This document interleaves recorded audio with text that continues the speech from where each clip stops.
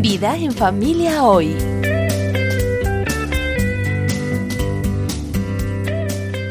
La década de 1969 fue un tiempo de liberación sexual desenfrenada. Los antiguos valores sexuales fueron cuestionados, criticados y descartados, y así empezó el gran imperio del amor libre. Ahora, 50 años más tarde, los resultados de ese gran experimento son devastadores, según los reportes. El experimento es un fracaso y nos dejó como consecuencia un tremendo desastre. El desastre es tan grande, tan abrumador, que solo hay una fuente a la que podemos acudir para poder arreglarlo. En tiempos de antaño, primero llegaba el amor, luego el matrimonio y después el sexo. Hoy en día, no estamos seguros de que esas tres palabras necesariamente tengan que estar en la misma oración. Entonces, ¿cree usted que hay relación entre Dios y el sexo? No, para nada. Bueno, usted da por sentado que existe un Dios. ¿Cuál es la pregunta? Sí, podría ser que el sexo existe para glorificar a Dios y reflejar su carácter. No sé si quiero pensar en Dios de esa manera. ¿Y los supuestos estándares tradicionales dónde están? ¿Cómo cuáles? ¿Matrimonio heterosexual? Esa es solamente una costumbre. ¿Está reservado el sexo solo para un hombre y una mujer que están casados? Eso es legal, ¿no? ¿Acaso ni hicieron una ley que dice algo así? ¿Cuál es la pregunta? ¿Podría ser que el sexo existe para glorificar a Dios y reflejar su carácter? Wow, nunca se me hubiera ocurrido. Jamás hubiera hecho la relación entre Dios y el sexo. ¿De qué se trata esta broma? Esto es Vida en Familia Hoy. Nuestro anfitrión es Denis Reini y yo soy Roberto Lepín. La Biblia ofrece claridad en una cultura de confusión respecto a la sexualidad humana. Hoy veremos si podemos tener un poco de claridad, así que permanezca en sintonía. Bienvenida y bienvenido a Vida en Familia Hoy. Gracias por acompañarnos. Le aseguro que si quiere armar una discusión vívida en nuestra sociedad actual, solo haga la pregunta: ¿qué cree usted sobre el tema de la sexualidad humana? Hay muchas personas que tienen diferentes opiniones. Así es, Roberto. Hoy escucharemos un mensaje que nos ofrece una defensa de la verdad con mucha humildad y confesión de quebrantamiento. Es un mensaje que Roberto Lepín compartió con nosotros y nos pareció tan bueno que queríamos que usted, amigo oyente, pueda escucharlo también. Me parece que estas palabras le darán la valentía para defender la verdad de una forma amorosa, bondadosa, llena de gracia y atractiva para invitar a la gente a salir de sus vidas quebrantadas para entrar en la gracia de Jesucristo. ¡Ah, qué privilegio es poder hacerlo! Escucharemos una parte del mensaje de Roberto titulado ¿Tenemos los cristianos una idea equivocada sobre la sexualidad? Continuando en este diálogo, ahora déjeme decirle que la cultura dice que hay dos clases de personas en el mundo. En primer lugar, están las personas reprimidas y mojigatas en cuanto a la sexualidad, y están las personas liberadas y libres en lo que respecta a su sexualidad. ¿No es así? Y uno debería liberarse, ser libre. ¿Quién quiere ser una persona reprimida y mojigata? Bueno, la Biblia no dice que hay dos grupos de personas, sino solo uno. Y ese único grupo está compuesto por personas rotas sexualmente. Nuestra experiencia del sexo no es lo que debería ser. Nuestro deseo por el sexo, nuestra falta de interés en el sexo, nuestra falta de compromiso con el sexo en nuestro matrimonio, sea cual sea nuestro pecado sexual, ¿se dio cuenta de cómo su indiferencia hacia el sexo en el matrimonio es un pecado de la misma magnitud que el sexo fuera del matrimonio? El esposo o la esposa que dicen, en realidad no estoy interesado. Bueno, espere, Dios dijo, háganlo. Entonces, cuando usted dice, no estoy interesado, es una rebelión en contra de Dios. Ah, ¿se da cuenta? Así es. Mire, nuestro quebrantamiento sexual puede darse en toda clase de formas, en toda clase de manifestaciones. Entonces, lo que pasa es que en nuestro quebranto y nuestra rebelión, nuestra alma anhela aquello para lo cual Dios nos creó. Una experiencia sexual correcta. Su alma lo anhela.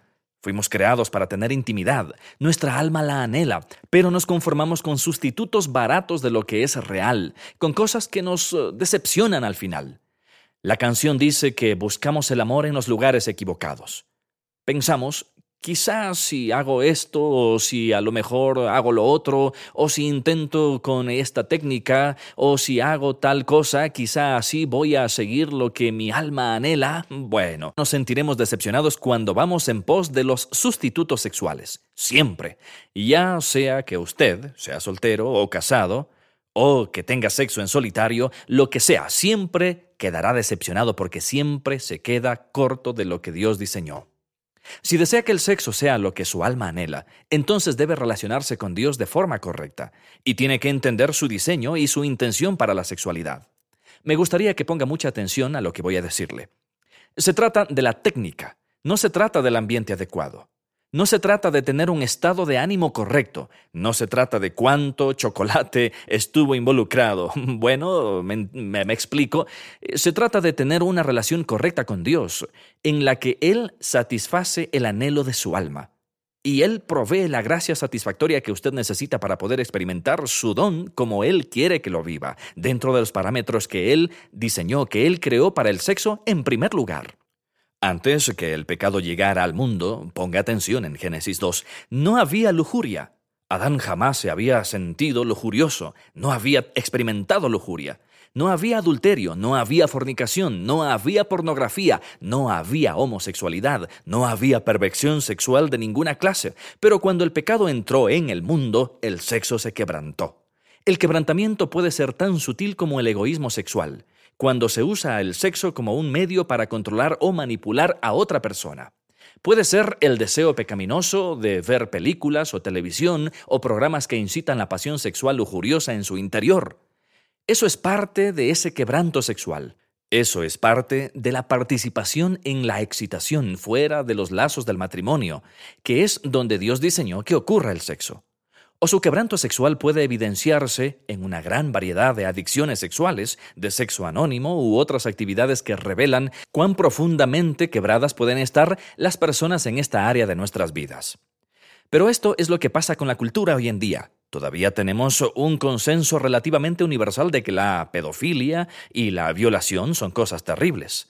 No puedo garantizarle que, después de 20 años, la cultura seguirá sintiéndose de esa manera sobre estas cosas, porque si mira hacia atrás, hace 20 años, si alguien hubiera dicho, algún día la homosexualidad será vista como algo legítimo y viable, y el matrimonio homosexual será aceptado, yo habría respondido, no, esa es una locura. Entonces, cuando nos sentamos a pensar que la legitimación de la pedofilia sería una locura, bueno, ¿sabe una cosa? Las locuras ya son parte de nuestra sociedad ahora. Yo nací hace algún tiempo. Entonces, entre el momento en que nací y los años de mi adolescencia, el país experimentó una revolución cultural, una enorme revolución cultural.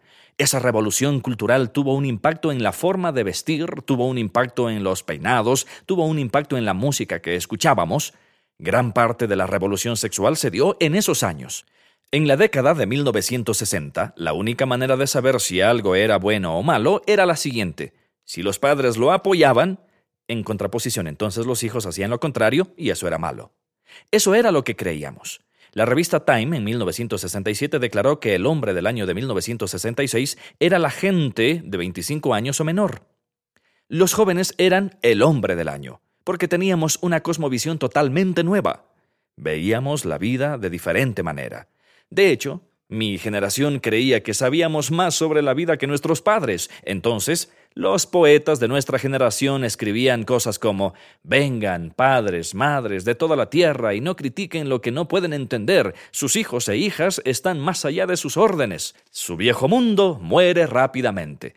Por favor, salgan de este nuevo mundo, si no pueden agarrar el ritmo de los tiempos que están cambiando». Ahora, permítanme hacer un paréntesis aquí para decir que el profeta Jeremías tiene una buena respuesta en verso para Bob Dylan. Jeremías 6:16 dice así: «Así dice el Señor, deténganse en los caminos y miren, pregunten por los senderos antiguos, pregunten por el buen camino y no se aparten de él, y así hallarán el descanso anhelado». Pero ellos dijeron, no lo seguiremos. Esa era la nueva generación que decía, sabemos cómo hacer las cosas mejor que lo que ustedes lo hicieron. De hecho, vamos a probar algunas cosas que las sociedades jamás habían probado antes. Bueno, quiero sugerir que el legado de la generación de 1960, que probó cosas que la sociedad jamás había probado antes, no es un legado positivo. El pecado sexual no era nuevo en la década de 1960, de hecho, pero hay algo que sí era nuevo. De repente dejamos de llamarlo pecado. De repente ya no había tabús. De repente la idea de que el sexo antes del matrimonio o el sexo fuera del matrimonio era malo empezó a evaporarse. El sexo en cualquier momento era estupendo. Era natural.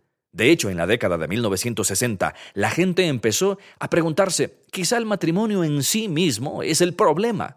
¿Quién necesita un pedazo de papel? ¿No es así? Lo único que había que pensar era, mientras estemos enamorados, la gente empezó a dejar de ver los votos como algo hasta que la muerte los separe, sino hasta que el amor se acabe.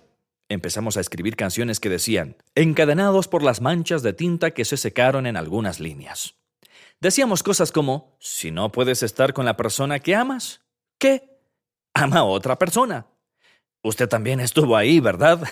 Seguro que se está riendo en este momento, y a eso lo llamaban amor libre.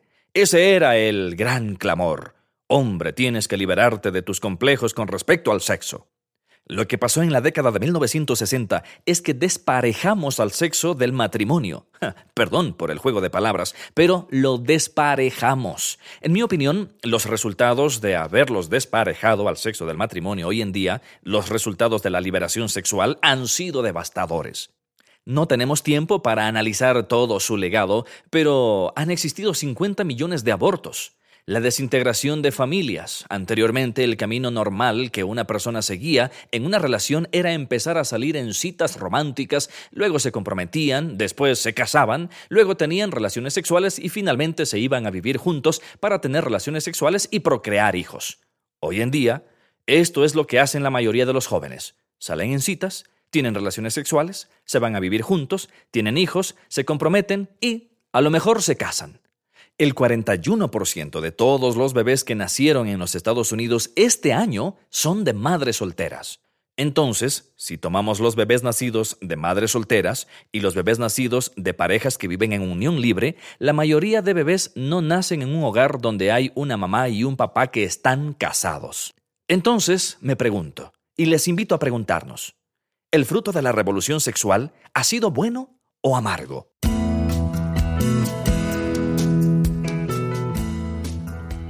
Lamentablemente, como lo decía Roberto en este extracto de la charla que compartió con algunos de los compañeros de Vida en Familia, el resultado de la rebeldía del hombre no es nada bueno. Y ahora vemos los fatales resultados de esas decisiones. Denis, nos gustaría terminar de escuchar sobre este tema tan importante, pero nuestro tiempo por hoy ha terminado. Si usted tiene dudas, inquietudes o preguntas, puede escribirnos a nuestro correo electrónico comentarios@vidaenfamiliahoy.com. Estuvimos junto a usted, Vicente Vieira como Denis Reini, y quien les habla, Duval Rueda, interpretando a Roberto Lepín. Que Dios le bendiga. Usted acaba de escuchar Vida en Familia Hoy. Si desea oír programas anteriores, visite vidaenfamiliahoy.com. En nuestro sitio web también encontrará recursos útiles para su familia, un vínculo para nuestra página en Facebook y los medios para ponerse en contacto con nosotros. Vida en Familia es un ministerio de la Cruzada Estudiantil para Cristo.